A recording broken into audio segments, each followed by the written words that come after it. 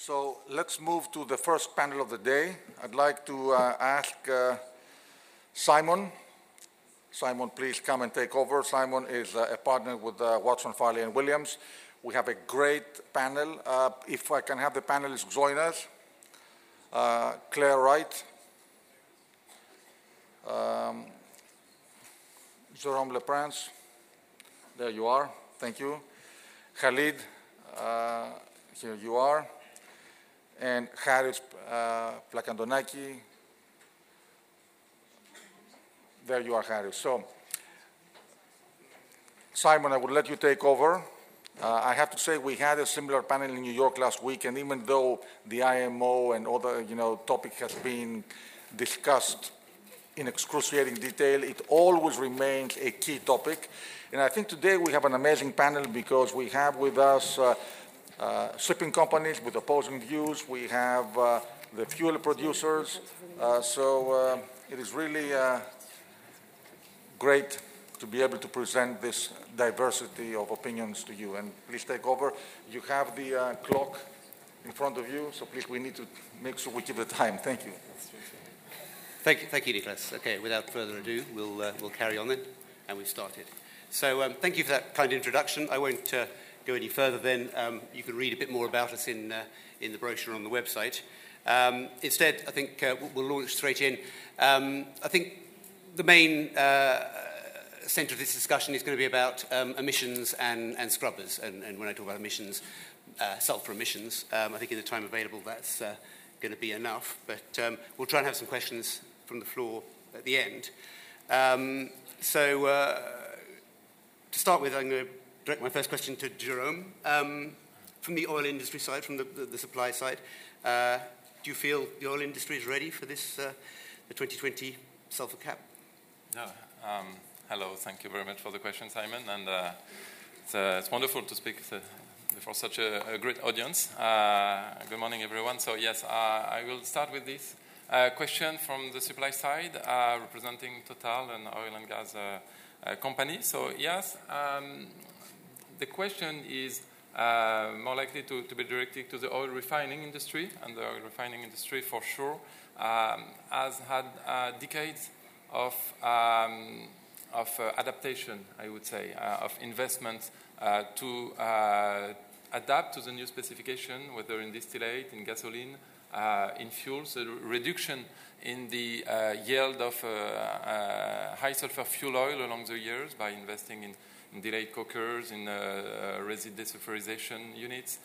So I would say on the longer run and the global picture, I would say is yes, the refining industry has been steadily adapting to such foreseeable challenge, which is the challenge of switching from high sulfur to low sulfur, from heavy hands to lighter hands. So that's the first thing. But the global picture now is not enough because we have to adapt to both the production of low sulfur fuels, and we have another challenge which is to manage the transition from 2019 to 2020, which is another one. As such, for the low sulfur fuels production, what I can say may not speak for the whole industry, but what we did at Total since the last 3 years, since the decision by the IMO was taken in October 2016, we started a comprehensive new product development program, and I think we're not alone, but that was a comprehensive one, leveraging our technical centers. And we've developed many recipes for low sulfur fuels. As you know, it's going to be a blend. It's not going to be a straight run product. It's going to be a blend. So we've tried a lot of blends, a lot of recipes, in order to make sure we had the capacity to produce the quantities we need for our customers, and that we would know about the quality, because there are quality concerns. We may dig a bit into that later on. So at Total, yes, we are ready to supply. And the last word would be to stress that now it's time to prepare for the transition. And the preparation is not only about refiners, it's not only about the supply side, it's about discussing, speaking all together and preparing. It's not a simple commercial bid-offer relationship that we need. We need to prepare because what it is about is that at the end of this year, some will still need high sulfur fuels, others will already need low sulfur fuels, and the logistics, the changeover from high sulfur to low sulfur in the logistics is not overnight. So we need to prepare that by discussing, and the more we talk, as we do today, the smoother the transition. Yeah. Thank you, Jerome. If I may move on to Claire from Shell. So you've got this tension between high sulfur fuel oil and low sulfur fuel oil. Do you, as an owner-operator, does one go for the scrubber plus high sulfur fuel oil? Do you look out for low sulfur fuel oil? Because on the supply side, bunker suppliers aren't going to have a huge smorgasbord of absolutely everything, so they're going to have to go for what their customers want, and what are their customers going to be looking for, do you think?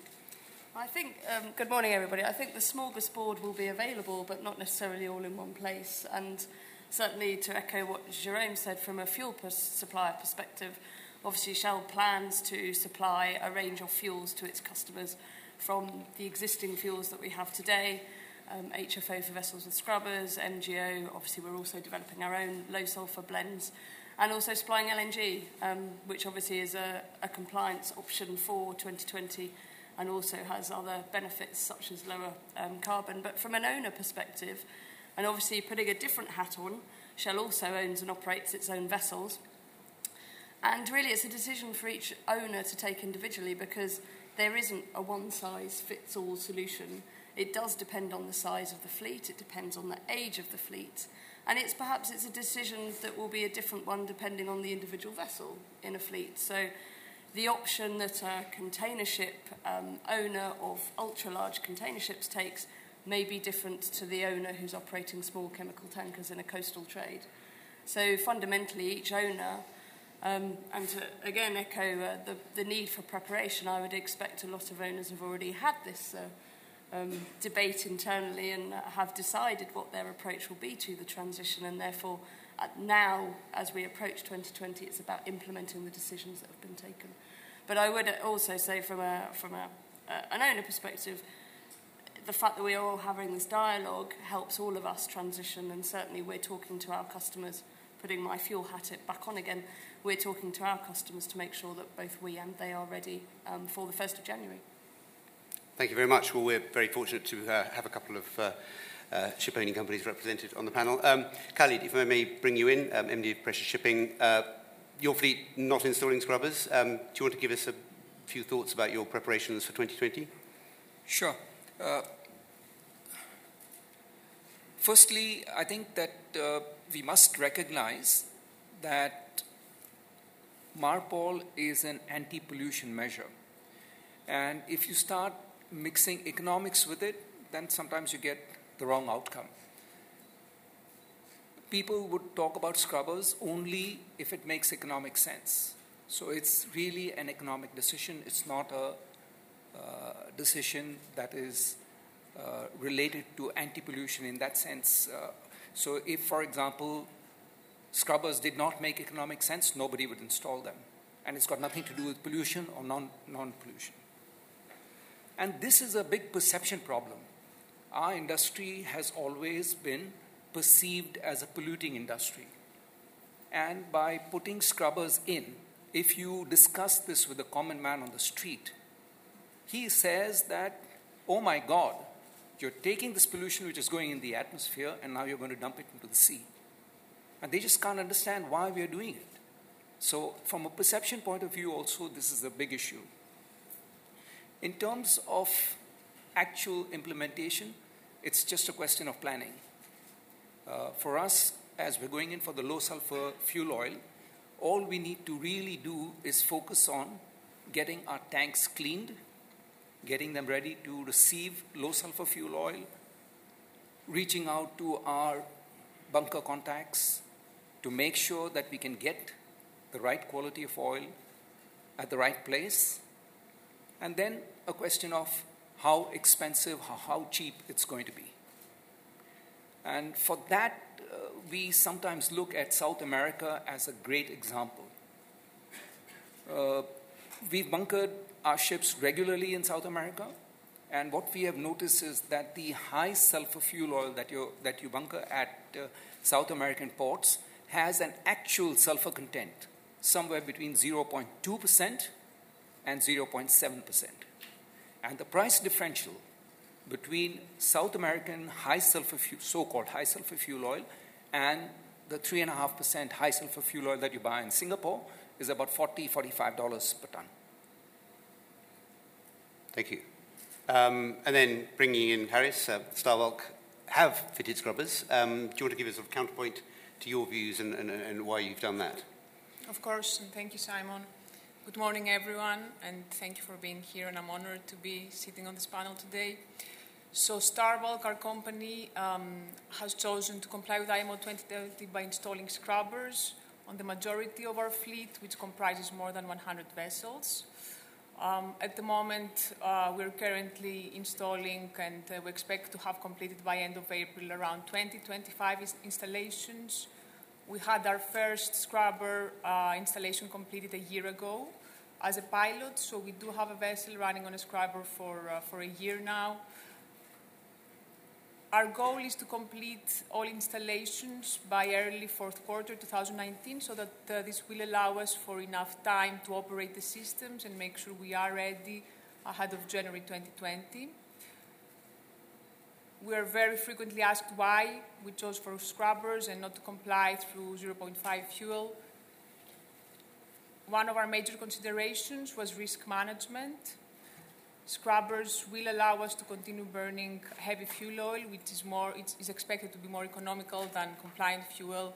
And this way, we protect our company from a potential market downturn in the future because we'll be able to keep our costs lower.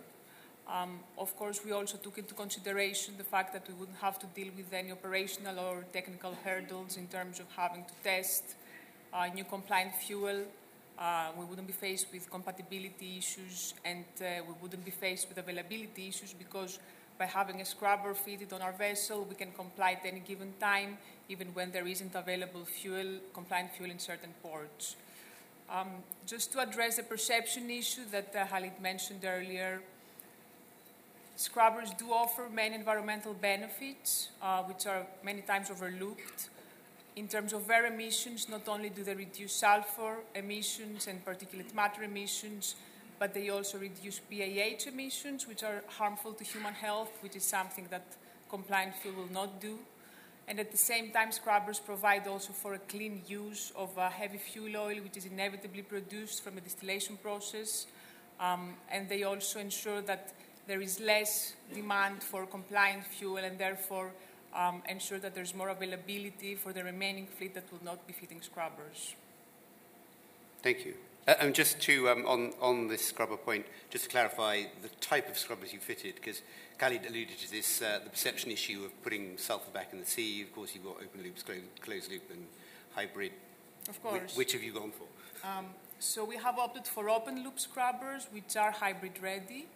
The reason we did not opt for closed loop scrubbers is because of safety considerations. Closed loop scrubbers require the use of caustic soda, which would then require special handling and storage by the crew on board. Thank you. If I can bring Claire back in on,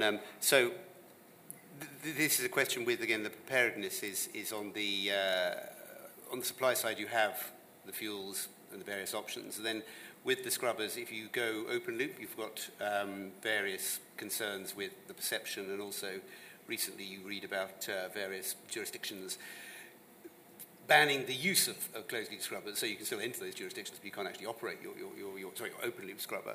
But then if you go for a closed loop scrubber, you're then creating what I think is very charmingly called sludge, which you then have to dispose of somewhere. I mean, going back into this infrastructure question and the supply and demand, can I bring you in on that as well?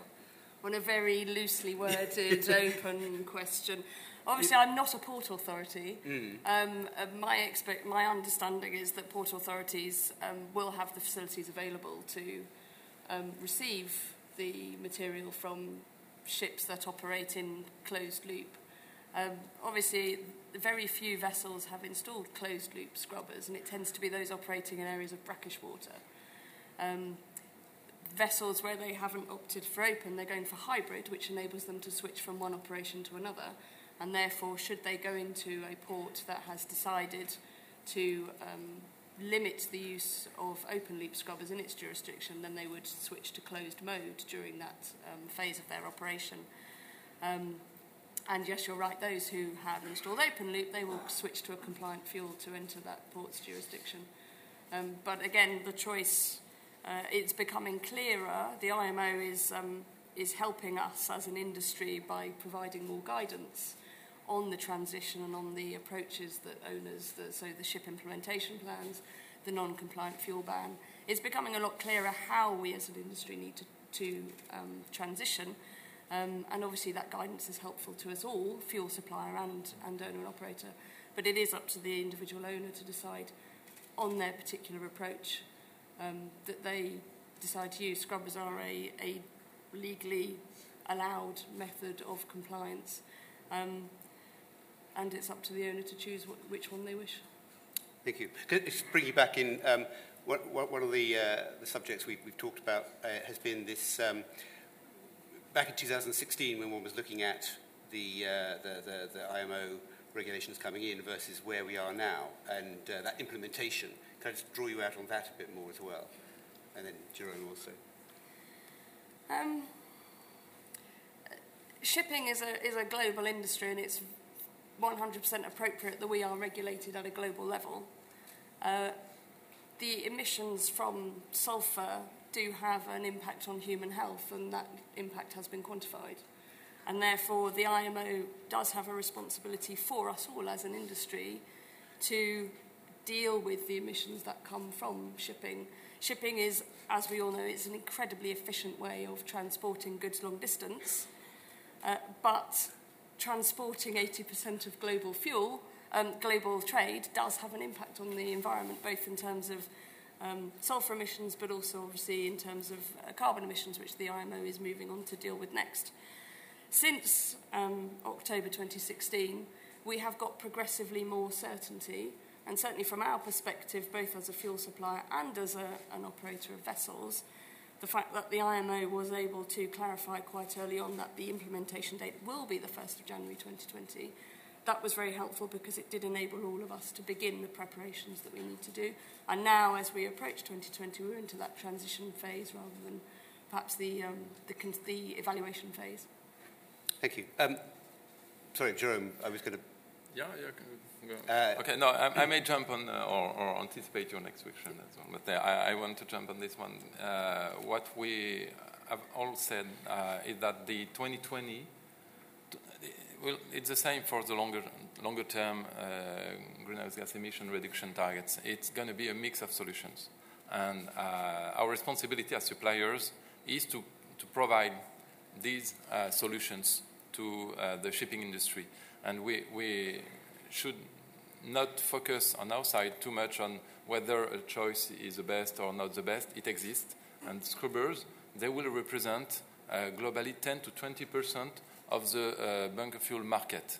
So 10 to 20% you cannot ignore, so you'll have to supply. So we'll be ready to supply these 10 to 20% high sulfur fuels to the market, to those who have selected that technology. The rest of it will be low sulfur fuels. So indeed, we are getting ready for that. And there will be other solutions along the way. Now we are very positive on liquefied natural gas, indeed.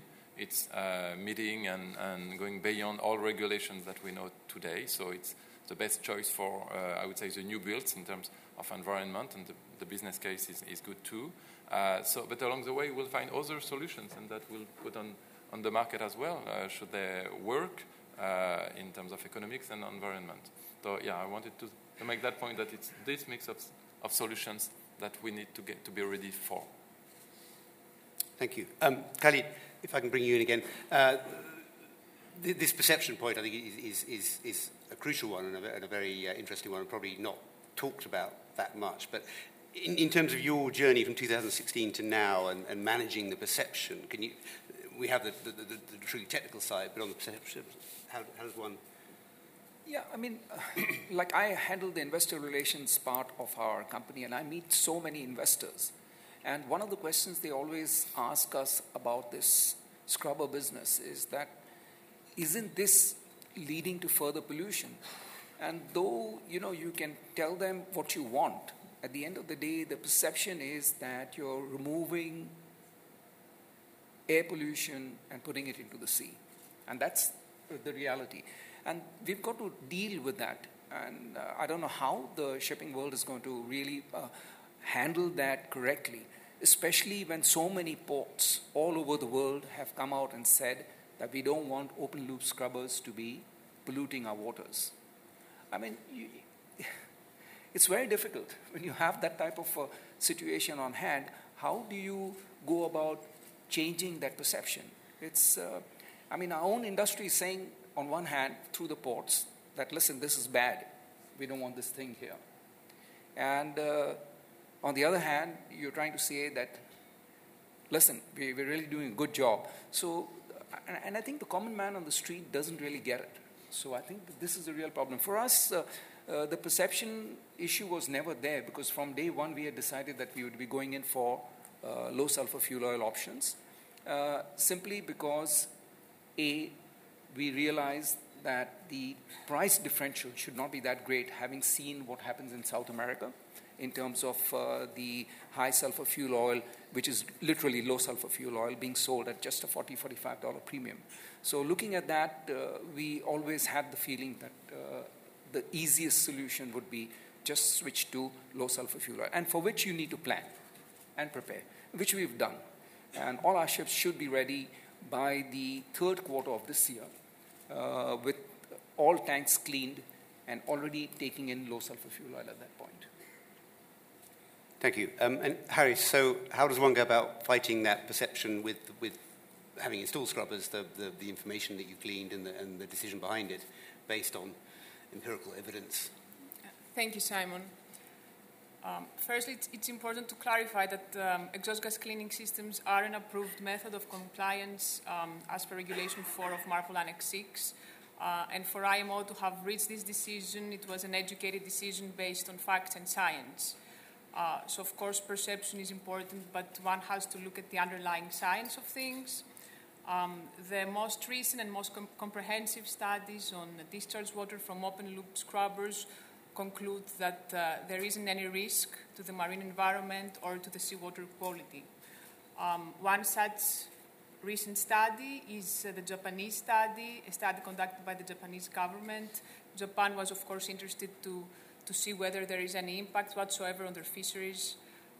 So what they did is that they conducted an accumulation study in which they assessed the impact of discharge water from open-loop scrubbers in enclosed areas such as the Tokyo Bay, where there is high congestion of ships. They took a worst-case scenario of having all vessels calling these congested areas being fitted with scrubbers for a period of 10 years. And they concluded that any risk from discharge water is negligible, whether on marine aquatic organisms or on the seawater quality. Now, there are other similar studies. There is, of course, also a DNVGL study, which was published recently, which took around 300 samples from cruise ships and assessed the constituents in the discharge water from open-loop scrubbers. What this study basically did is that it compared the water constituents to major international water standards, such as the EU Water Surface Standard and the German Water Ordinance. It even went as far to compare water constituents in discharge water from open loop with the World Health Organization drinking standards. In all cases, they concluded that the water constituents were well within acceptable limits.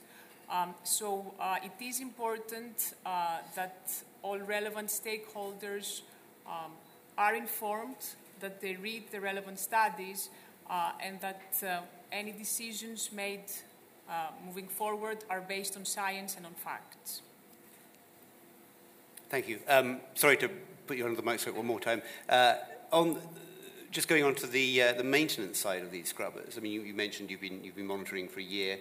The estimated lifespan of a scrubber, because your bulk carrier could happily operate for 15 to 25 years, somewhere in that region.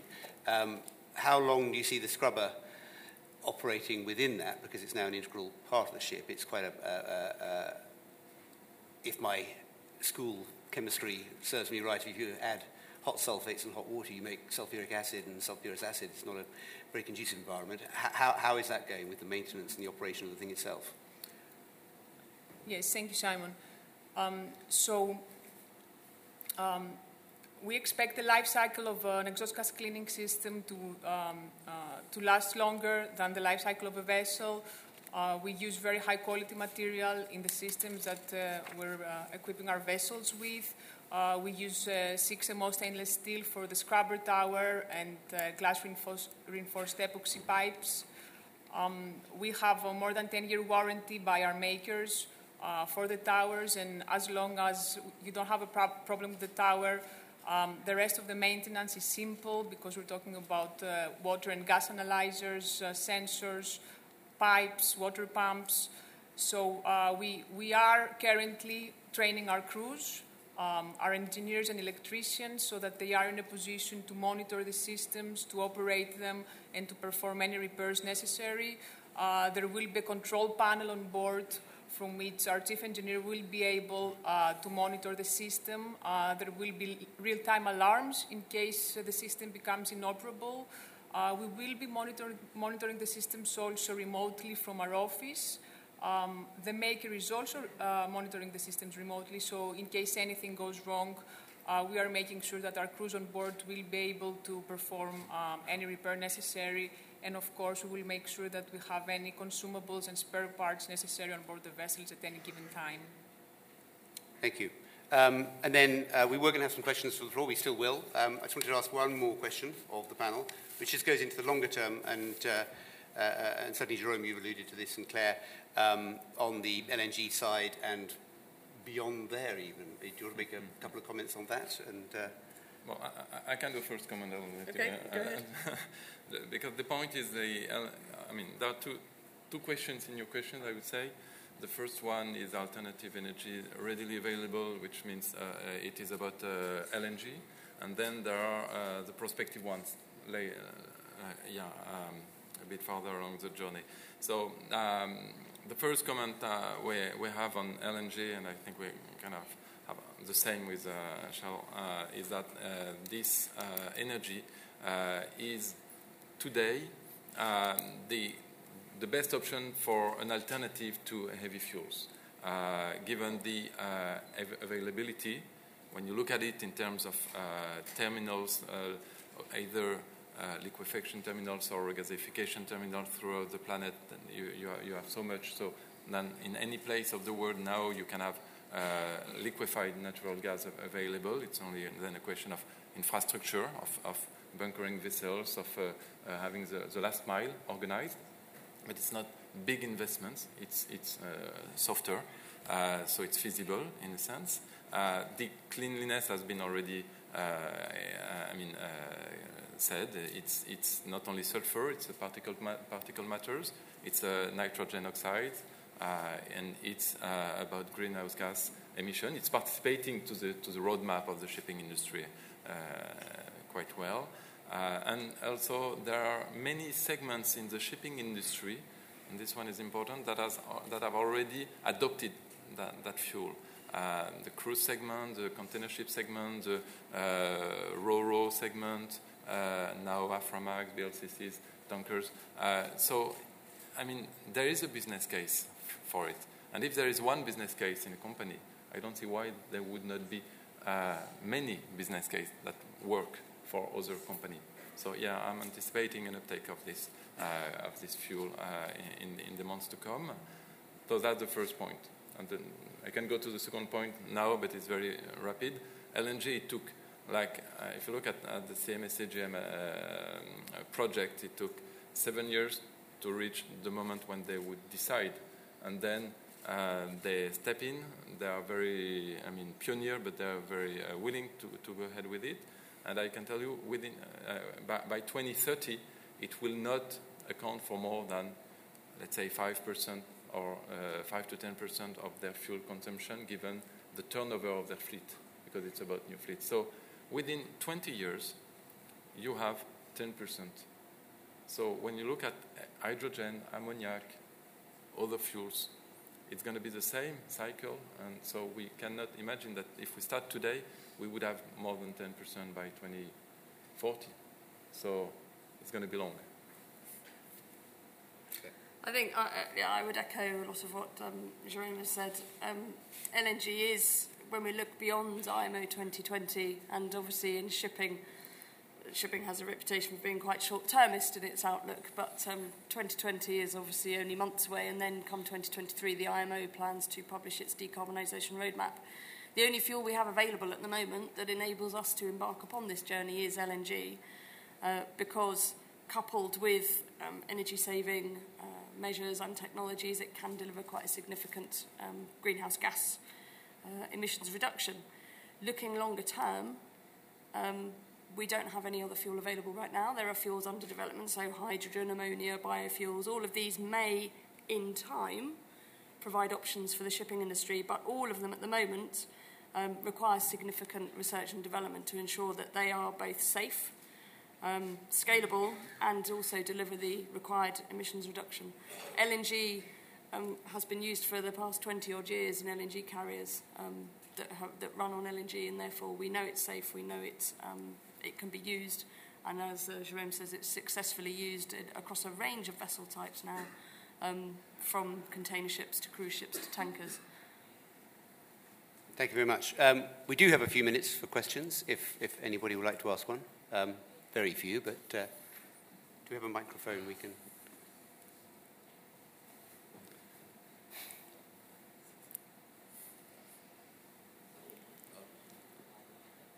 No question, but just a comment. As I've been to many of these panel discussions in the last year, owners should give themselves a break. Stop justifying scrubbers, not scrubbers. Oil companies should give themselves a break. Compliant fuel, not compliant fuel. At the end of the day, what's important here? The important thing is that you're improving quality of life. You're improving health conditions. 14 million children suffer from asthma related to stack emissions.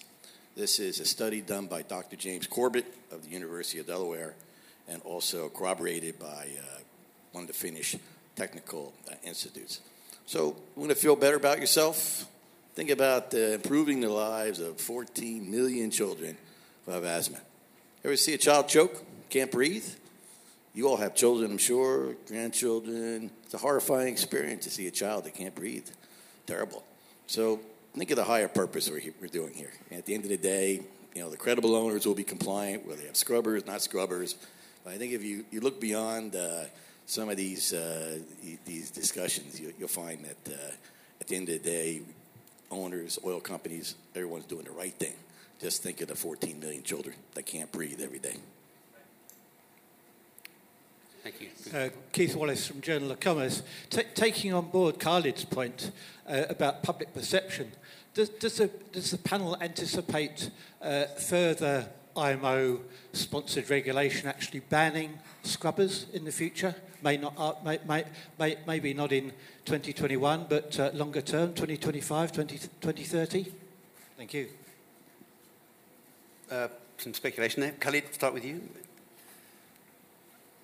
We've already got a ban on open-loop scrubbers being discharged in more or less all the major ports that you can think of. So, yes, if that were logically extended, you could have, in maybe 3 to 5 years' time, some sort of ban on this type of compliance standards from the IMO. But I think more than that, I think technology will come in and we'll get a new solution. I don't think that that's going to be a real issue. I think technology will come in and answer this in a much better way. Another question? Another question? Just a very short comment that there are a few ports that have banned open-loop scrubbers. The majority of the ports worldwide do not ban open-loop scrubbers. I think that the IMO should take into consideration the recent studies, which, as I mentioned earlier, prove that there isn't any risk from discharge water from open-loop scrubbers. and therefore we shouldn't expect to see more bans in the near future. Sorry, was there another question? We've got 1.5 minutes. Yes, hello. I'm Cristina Santamaria from DNVGL. It's just a comment regarding a study that has been mentioned, done by DNVGL. I just wanted to make a correction that the study was done by Carnival. We only did a third-party verification versus international regulations, and the cumulative effects of the scrubbers are yet to be seen. However, DNVGL as a class society will support ship owners with whatever technology they decide to go for to comply with the global sulfur cap. Just wanted to clarify that. Thank you. Thank you. Hi. My name is Maite. I'm representing BIMCO here in Singapore. I just have one question regarding compatibility of the fuel for the bunker suppliers. The industry is really concerned about how they can buy fuels in Singapore or in Houston or elsewhere with the same spec without risking the compatibility on vessel. I know that sometimes some vessels have the segregation system, but what about those vessels that have not the capacity? What are your thoughts about it? I think we're back to the smorgasbord and supply of various fuels around the world and how many and where. Jerome. I'm going to try. It's an important question. You're right. And we've run a series of forums with our customers these past weeks, and this concern about compatibility is really important. It is also something that we've found during our new product development program. So thank you for the question, which is important to address. On this, I will be very short. Compatibility concerns have already existed in the shipping industry, indeed. If it's been, there are some cases where things were turned bad, and there is technical knowledge on board the vessel to look at it. I mean, it's just making compatibility tests on board the vessel. It's not rocket science. It's just you mix 2 drops of the fuels. You want to see if they are compatible, and you look at it in. That it's very simple task on board the vessel. So that is something that has been managed. Now when you look at whether we can guarantee compatibility between one supplier and another supplier, I can tell you today, tomorrow it's going to be the same as today. We cannot guarantee it, indeed, because we don't know the fuel that is being produced by the competitor, and we cannot do that. What is probably more feasible when you enter into specific discussion with your supplier is if you are concerned because you have some experience or there has been some bad experience in the industry, if you are concerned about it, then the supplier can make you a bespoke fuel that would guarantee compatibility. Let's make this example between Singapore and Rotterdam. I am supplying in Rotterdam and in Singapore. If someone comes to me and says, I want it to be compatible between the two, I will look into finding a solution. But it will come with a premium. It will come with a premium because it's bespoke. I have to put logistics in place. I have to do a bit more put constraints in the blends that I will perform. That's just it. Okay. Thank you. I think we have to draw a line under it there. Thank you to the panel very much. They'll be around for the rest of the day, I'm sure, and you can ask some questions then. Thank you very much, everyone. Thanks, Thank you.